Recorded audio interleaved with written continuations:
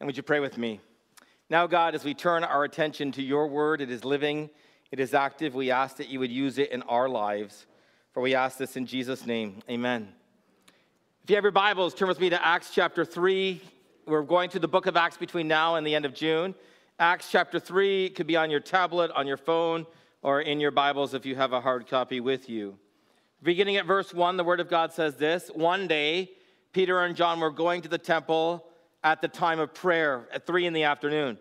Now a man who was lame from birth was being carried to the temple gate called Beautiful, where he was put every day to beg from those going to the temple courts. When he saw Peter and John about to enter, he asked them for money. Peter looked straight at him, and as did John. And then Peter said, "Look at us." So the man gave them his attention, expecting to get something from them. Then Peter said, "Silver or gold I do not have, but what I do have, I give you in the name of Jesus Christ of Nazareth. Walk." Taking him by the right hand, he helped him up, and instantly the man's feet and ankles became strong. He jumped to his feet, he began to walk. Then he went with them into the temple courts, walking and jumping and praising God. When all the people saw him walking and praising God, they recognized him as the same man who used to sit begging at the temple gate called Beautiful, and they were filled with wonder and amazement at what had happened to him. This is the word of the Lord. This is the first miracle in the book of Acts. We have the Spirit falling on the day of Pentecost and 3,000 people being saved. But this is the first miracle that we see in Acts. And sometimes we find miracles challenging. We come to a portion of Scripture like this and we think, if I was to engage with the average Hamiltonian about what this passage was about, what would I say? What would I do when they asked me about the miraculous? How would I respond to God doing this through a man named Peter? And yet, this is one of the ways that God chose to accredit it or proof that this was his son and now the work through his son. When God the Son came, God the Father worked through him, empowering him by the Spirit to accredit it who he was, to be able to declare, "This is my son," through many miracles that Jesus performed. And then, now the apostles able to do the same thing, being able to declare and point people to Christ. Now, it's interesting when you take a look at many of the miracles in Scripture, what they are and what they aren't. I mean, when you start to examine the miracles of Scripture, almost all of them, if not in their entirety, are around the alleviation of suffering or trouble. Something like the Red Sea is trouble, many around suffering. I mean, God could have chosen to do other things. What if one of the disciples had just gotten up and flown? What if they had some type of heat vision? What if they had some type of super empowered strength that could kind of blow through walls? But that's not what God does. God chooses to use his miraculous healing through either his son Jesus or then the apostles by his Spirit to often alleviate suffering or to help in times of trouble. And in those moments of doing so, there are a signpost saying and indicating that Jesus is here. But there's something else. They also indicate what God is doing. They also indicate the restorative order of God and his purposes for the created order at one time. Because God hates sickness as much as we do. In fact, I'd like to say more. God hates death as much as we do. In fact, I'd say more. God hates the enemy's work as much as we do. In fact, I'd say more. And so as God, in his restorative genius, is taking things and recreating them, is allowing a man who was lame to walk, other examples of this, he's letting everyone know and see that he's going to restore his created order to the way he intended and purposed it. Does that make sense? He's showing everybody what's going to happen, what's going to occur as who he is declared to people around him. So just quickly through these first 10 verses, right? Peter and John are going to the temple about 3. That's the evening sacrifice at 3 p.m. as they're going and time of prayer. So the last sacrifice of the day would be being offered. Remember, we talked about this a couple of weeks ago and last week. They're gathering at the temple courts, as that is where the Jewish people are gathering. And as the Jewish people are gathering there, Peter and John and the other apostles are going to be able to declare to the Jewish people that the Messiah, the promised one, in whom they've been waiting for, in whom they put their hope in, he's come in the person of Jesus Christ. Jesus is the Messiah. He is the one to trust. He is the one to believe in. So they're there at the temple. As they get there, there's a man who's lame. He's carried there by his friends because he can't get there on his own. That means he's carried home by his friends because he has no other way. And as this man is there and he's at the temple, he's begging. I've said this before on a number of occasions, but most of us realize that if we live anywhere in the world except for the Western world, with a few exceptions, that you have three choices in life. You work, you beg, or you starve. There's no ODSP, there's no OW, there's no social security network in most of the world. You either work, you beg, or you starve to death. That's all you got. So this man is here and he's begging. He's begging so that he can live. As Peter and John are entering, he asks them for money. He's like, could you help me with some finances? And they look straight at him. And Peter says, look at us, give us your attention. He does. He's expecting something from them, verse 5 says. And Peter says, silver or gold have I none. That's King James Version, but I love how it says it. What I do have I give you in the name of Jesus, walk. And then maybe because this is what Jesus saw with Jairus' daughter, but Jesus takes him gently by the right hand, by the right hand, it actually says that, and helps him up. And instantly the man begins to walk. And then he goes into the temple courts and he begins to jump and praise God. Twice it said. The people see him, he's walking, he's praising God. And everyone is amazed because God is undoing the curse. That's what he's doing. It's maybe why Isaiah 35, that often is thought of in terms of end times, which it is. Isaiah 35. Then the eyes of the blind will be opened, the ears of the deaf unstopped. Then will the lame leap like the deer, and the mute will shout for joy. But these signposts aren't about us or about the miraculous. These signposts are about Jesus Christ. You see, people will get hung up on the miraculous. They'll get hung up on why God would do this healing and not that healing, or why he would heal in this way and not that way. And Peter and John are about to experience this moment where the crowd is going to come around them because of their amazement and be like, okay, so what was this about? And Peter and John are going to explain what it was about. It was about Jesus. Because when someone is struggling or trying to figure out faith, my thing is, don't get hung up on the miraculous, get hung up on Jesus. Begin to read the Gospels about his life. Begin to read what they say about him. Begin to read about who he is. I mean, one of the people I've loved with this testimony is Johnny Erickson Tata. Johnny Erickson Tata, who was left paralyzed by a diving accident in the 60s. I've heard her speak on a number of occasions. I so appreciate her writings. And being left paralyzed most of her life, and being in immense amounts of pains, at one time praying for healing that God chose not to give her, at other times praying for the alleviation of pain, and she's in immense pain. She writes prolifically about hope, about the gospel of Jesus, about what it means to follow him. In fact, through the pandemic, she was interviewed on a couple of occasions about the pain that she's in, about suffering that people go through. And on one occasion, I found this. She replied, God shares his joy on his terms, and those terms call us to, in some measure, suffer as his own precious son, Jesus, suffered. It's hard to believe and grasp that once you dive in and believe God's word, you experience a joy that is hands down, off the charts, over the top, profound, so profound and awesome and all-consuming. It just springs back up to God in a fountain of joy and then flows back to others in streams of encouragement. You can lie in bed in the middle of the night completely paralyzed and think, man, I'm the happiest person in the world, and how can that be? It must be Jesus. It must be him. The more you could say that, acknowledge it, the more joy will flood your heart because you're sharing in Christ's afflictions and you're going to him for the help and hope you need. That's why I would say your days may be dark if you're suffering from disappointment through this pandemic, but they may also be brilliant, wonderful, glorious, and great because they can push you to Christ. That's what God does. He wants us to look to Jesus. Verse 11. While the man held on to Peter and John, all the people were astonished and came running to them in the place called Solomon's Colonnade. When Peter saw this, he said to them, fellow Israelites, why does this surprise you?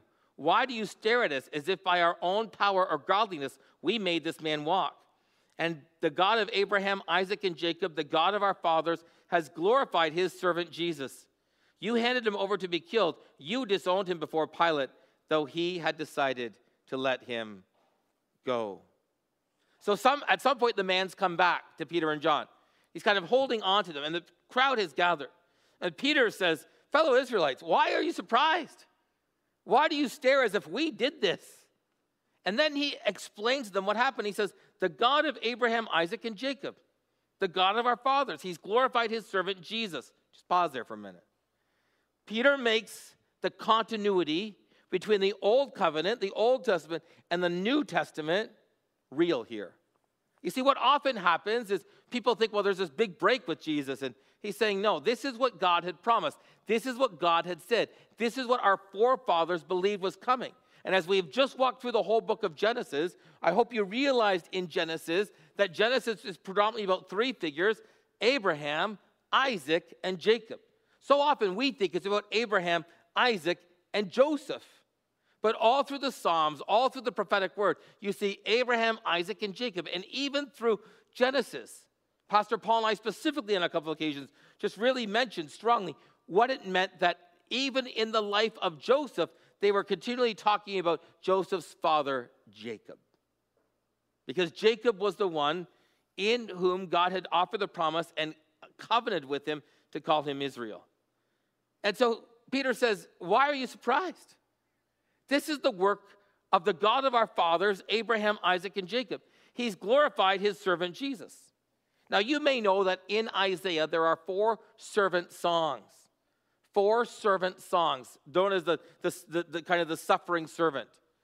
And these 4 songs are talking about someone who will suffer that we know are messianic in nature. In fact, if you read literature written by Jewish people, specifically in the intertestamental period, the 400 years between Malachi and Matthew, whether you're reading the Mishnah or the Pseudepigrapha, there are writings at the time, the Apocrypha. I mean, in our Protestant Bibles, we don't have the Apocrypha like the Catholics do. The Apocrypha is not scriptural, but it is good Jewish literature. Does that make sense? And as you read this good Jewish literature that is not scriptural, you can see them talking in their Jewish tradition that these songs, these servant songs, are messianic in nature. And so the Jewish people hear Peter talk about this, and they hear him claim that this servant of God is Jesus. Isaiah 52 says this, verse 13 and 14. See, my servant will act wisely. He will be raised and lifted up and highly exalted, just as there were many who were appalled at him. His appearance was so disfigured beyond that of any human being, and his form marred beyond any human likeness. And then note they begin these accusations. You handed him over to be killed. You disowned him before Pilate, even though he decided to let you go. And so they're clear. We've only done this not by our power, not by our strength, but by the power and strength of Jesus. Is that your testimony?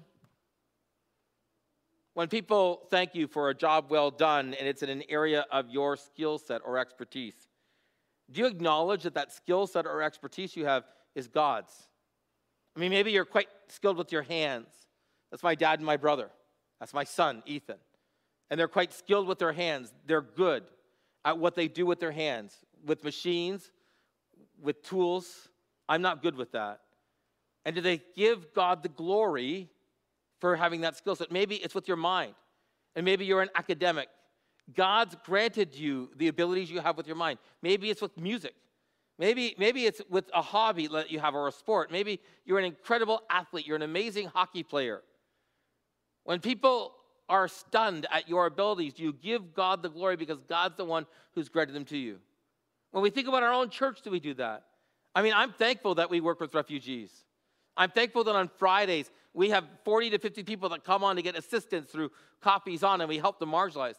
I'm thankful that our youth ministry is a youth ministry that not only cares for the kids a part of our congregation, but the kids outside in the community who come in as well.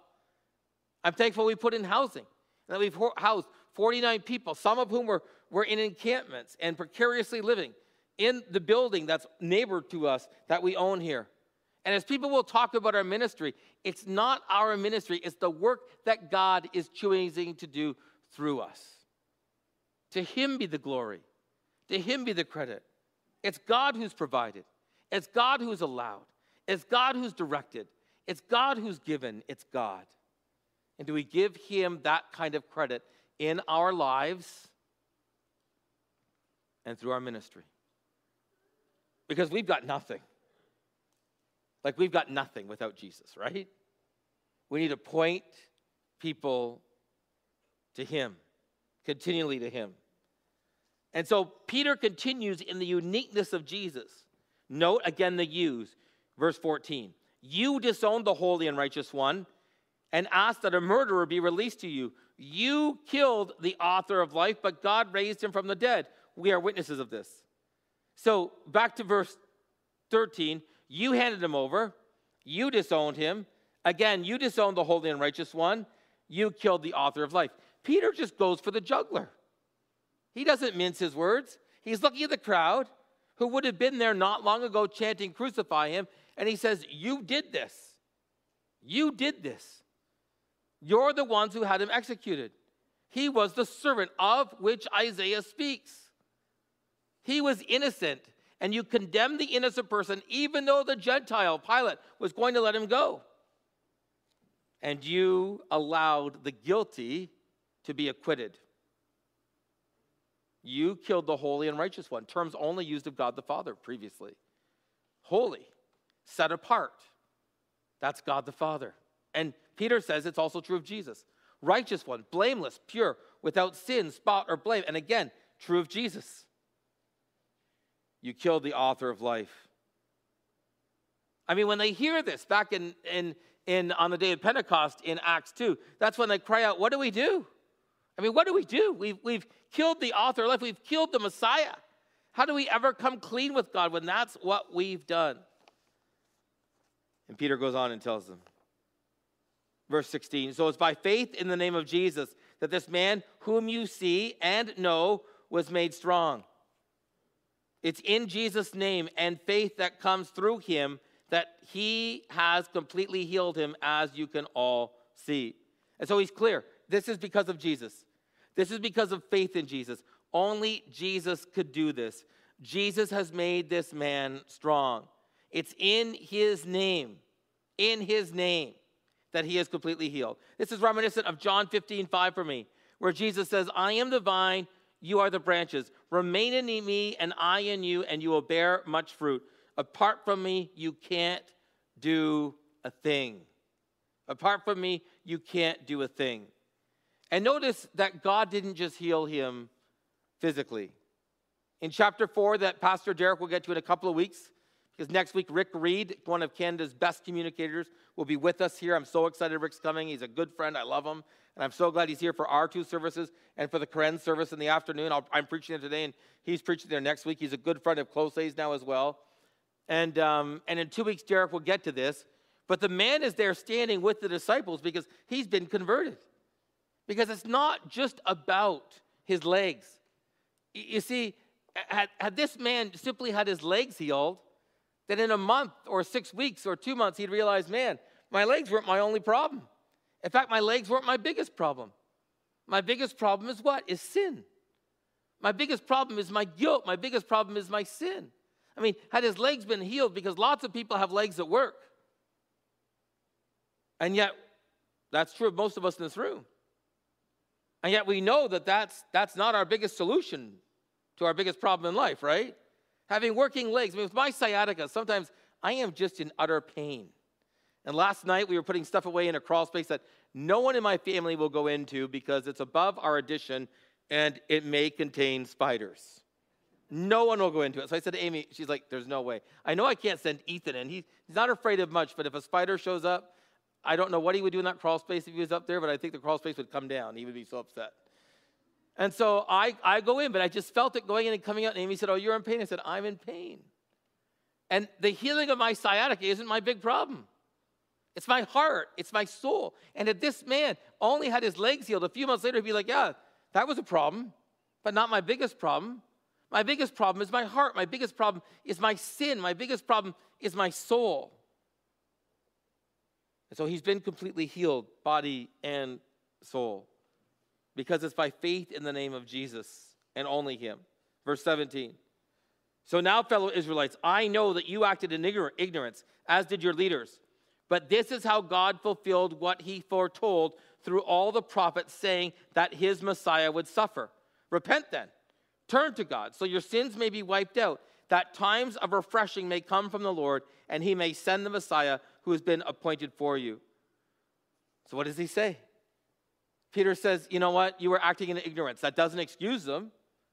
He still calls them to repentance. You didn't even exactly know what you were doing. That's true of us sometimes, isn't it? Sometimes as you walk longer with the Lord, you realize that God convicts you of a sin that you've been a part of for years in your life that you didn't even realize was sinful. And God shows you, actually, that's actually out of your bitterness that you didn't even know you had. That's out of your pride that you thought you dealt with. That's out of whatever it would be that you thought was long gone. And I'm still working in you because you're not quite like my son yet. I'm still perfecting you to be like Jesus. You're not there. And so they were acting out of ignorance, but that doesn't excuse them. It was still sin. And Peter says the Messiah would have to suffer. See, they were expecting a Messiah that would reign, a Messiah that would rule. In fact, if you remember back just in Acts 1 a few weeks ago, the disciples say what to Jesus? Is this the time when you're going to restore Israel? Jesus like, oh boy. That's not in the text, his oh boy, by the way. That was just me, right? But that's the idea. And when the Spirit falls, that's when I believe the disciples got it. The Spirit falls on them. They're like, oh, this is what this is about. We get it now. Their eyes were open to who Jesus is and what he's done and his work. So he says, repent. Repentance is turning from whatever you believed in and turning to what? And turn to God. Here's how you know if you believe in something more importantly than you believe in God. What if you lost today would incapacitate you? I don't mean it wouldn't be hard. Like if Amy passed away today, it would be hard, but it wouldn't incapacitate me. Amy isn't my life. Jesus is my life. But if you were unable to finish your schooling, if Friday was your last day of school and you now had to figure out a different career path, would you be okay? Because your schooling isn't your life. Jesus is your life. If your RSPs, your TFSAs were wiped out tomorrow and you had no savings for retirement, would you be okay? Because Jesus is your life. If you are unable to ever play sports again or unable to ever participate in your favorite hobby, whatever that would be, if you never, ever were able to go online again, ever go online again, would you be okay? Because Jesus is your life. You see, if any of those things or things I didn't name would make you not okay, that's a big problem. Because it means you're believing in them, you're hoping in them, you're trusting in them instead of in Jesus. And these people were trusting in their own accord. And Jesus says, repent. Repent from whatever it is you're hoping in. Repent from whatever it is you're trusting in. Repent from whatever it is you're believing in. And turn to God because he's your only hope. And what will he do? The text says it. He will, it's right there. Is it still there? He will wipe away your sins. That your sins can be wiped out. Is that not good news? The one thing I can't deal with in my life is my own sin. It just accumulates this massive debt to God. And he says, the work of Christ can wipe away your debt. It's gone. That's what he's done for Ash, who was baptized for this morning. That's what he's done for Butu. That's what he's done for Nate and others. They've repented. They've trusted in God. And he's wiped away their sin. For what? For times of refreshing. Did you see that in the text? That you can be refreshed. That God can nourish you. That he can be the one you turn to and you find nourishment. I mean, maybe that's why he says, come to me, all you who are weary and burdened, and I will give you rest. I'll give you rest. Listen to these words, Ezekiel 18. Therefore, you Israelites, I will not judge you. I will judge each of you according to your own ways, declares the sovereign Lord. Repent. Turn away from all your offenses. Then sin will not be your downfall. Rid yourselves of the offenses you have committed and get a new heart and a new spirit. Why will you die, O people of Israel? I take no pleasure in the death of anyone, declares the sovereign Lord. Repent and live. This is what the sovereign Lord, the Holy One of Israel, says. In repentance and rest is your salvation. In quietness and trust is your strength. Mark 1. Jesus went into Galilee proclaiming the good news of God. The time has come, he said. The kingdom of God is near. Repent, believe the good news. 2 Peter 3. The Lord is not slow in keeping his promise, as some understand slowness. Instead, he is patient with you. He doesn't want anyone to perish, but everyone to come to repentance. But the day of the Lord will come like a thief. The heavens will disappear with a roar. The elements will be destroyed by fire. And the earth and everything done in it will be laid bare. Repent, and turn to God.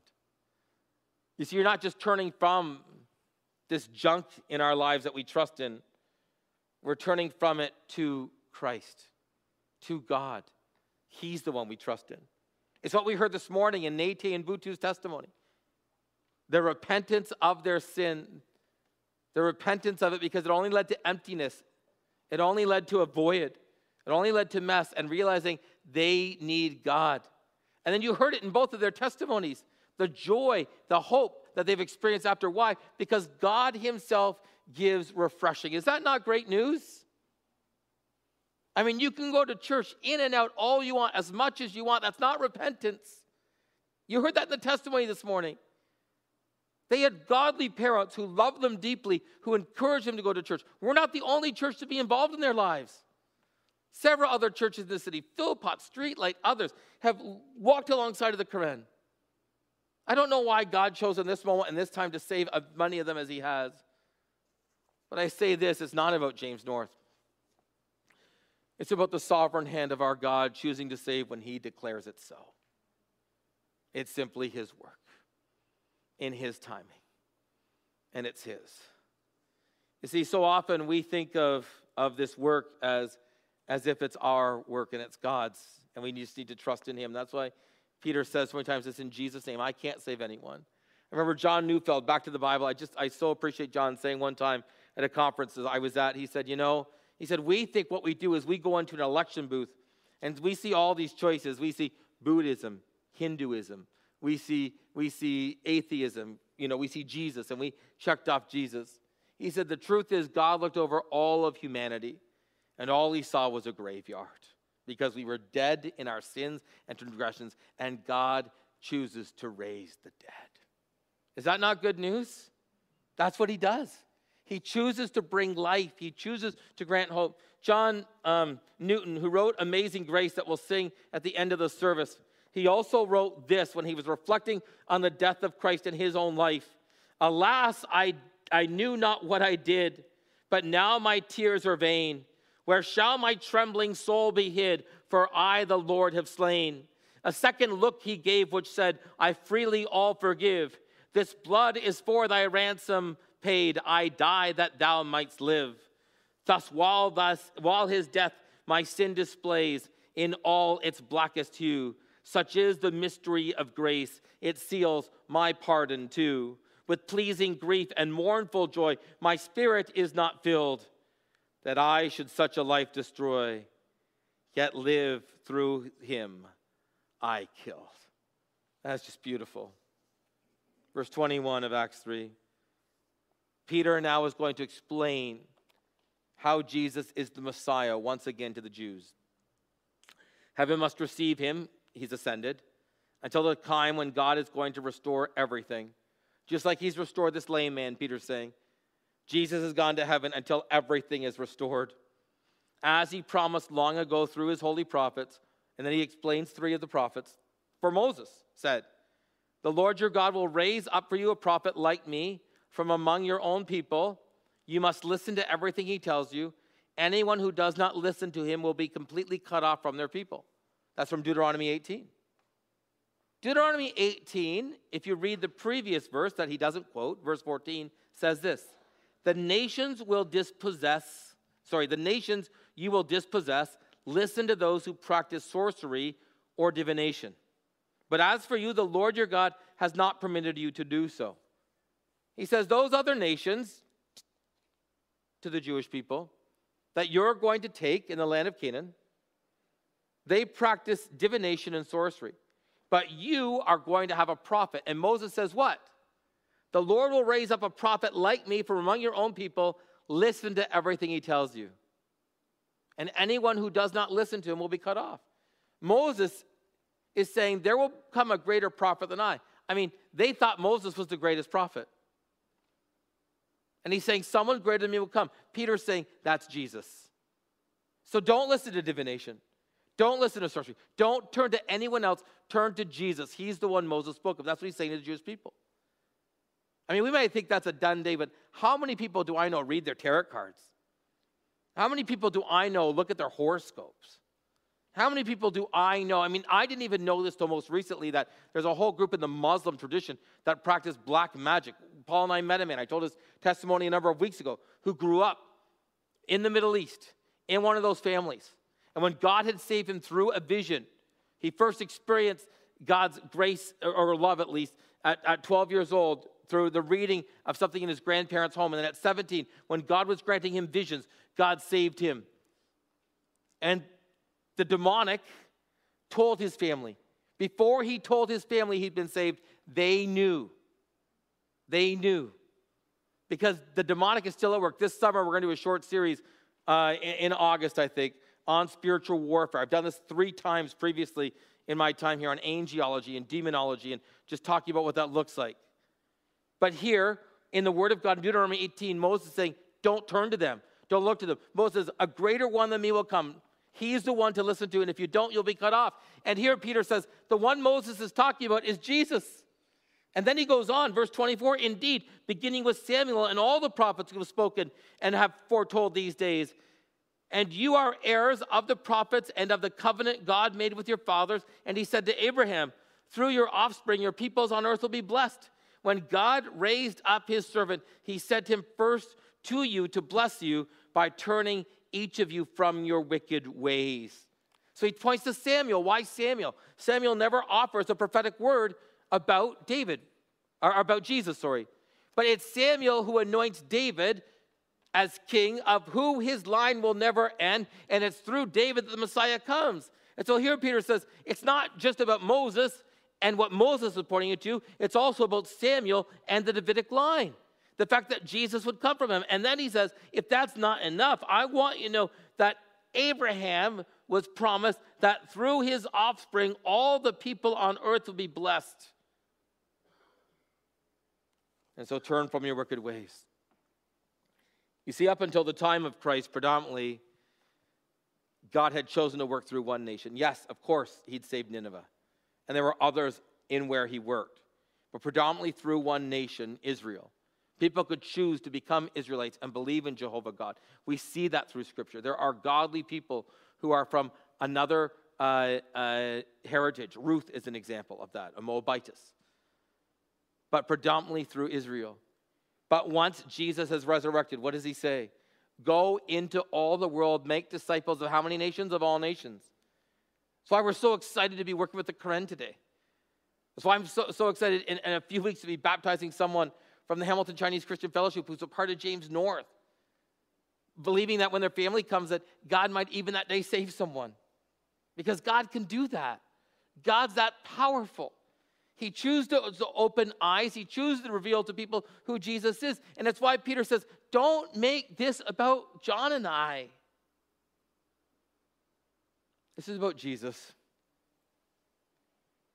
whom you handed over, whom you killed, who is the servant Isaiah spoke of, the holy and righteous one, who is the Messiah, who is the one greater than Moses, the one Samuel foretold, the one who fulfills the promise of Abraham that all the nations will be blessed through.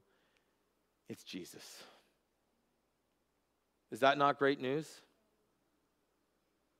And what is true about Jesus?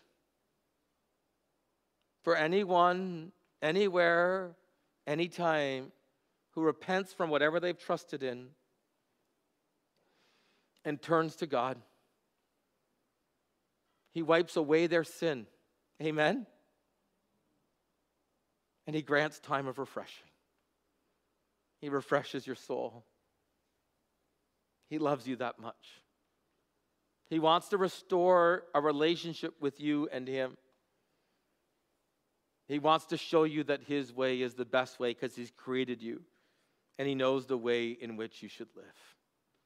That's our Savior. Would you pray with me?